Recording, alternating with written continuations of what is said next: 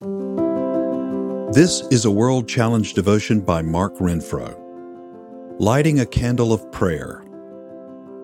Amy and I returned home recently from a week in Manhattan.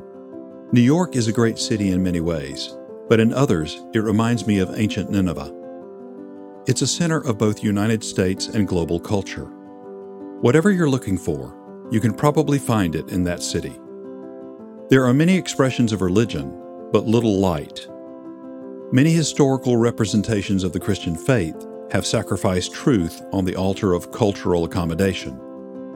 I do not mean to insinuate that there are not many God-fearing pastors and churches in the city. There definitely are.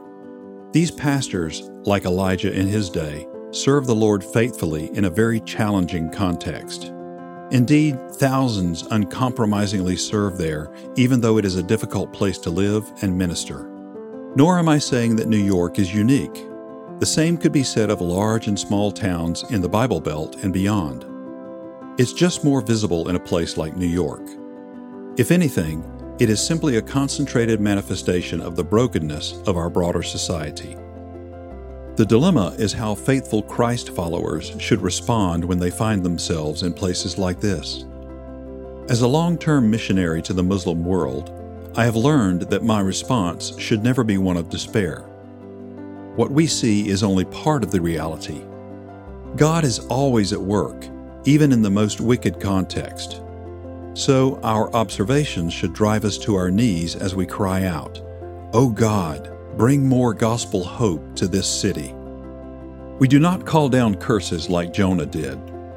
We might hear God say, as he did to Jonah, "Should I not have pity on this great city in which there are more than 8 million people?" See Jonah chapter 4, verse 11. Instead, with the heart of God as our guide, we pray and ask others to do likewise. In the natural, it may seem hopeless, but with God, all things are possible. We'll always bear more and better fruit when our approach is about lighting gospel candles instead of simply cursing the darkness. World Challenge: Transforming Lives Through the Message and Mission of Jesus Christ. Visit us online at worldchallenge.org.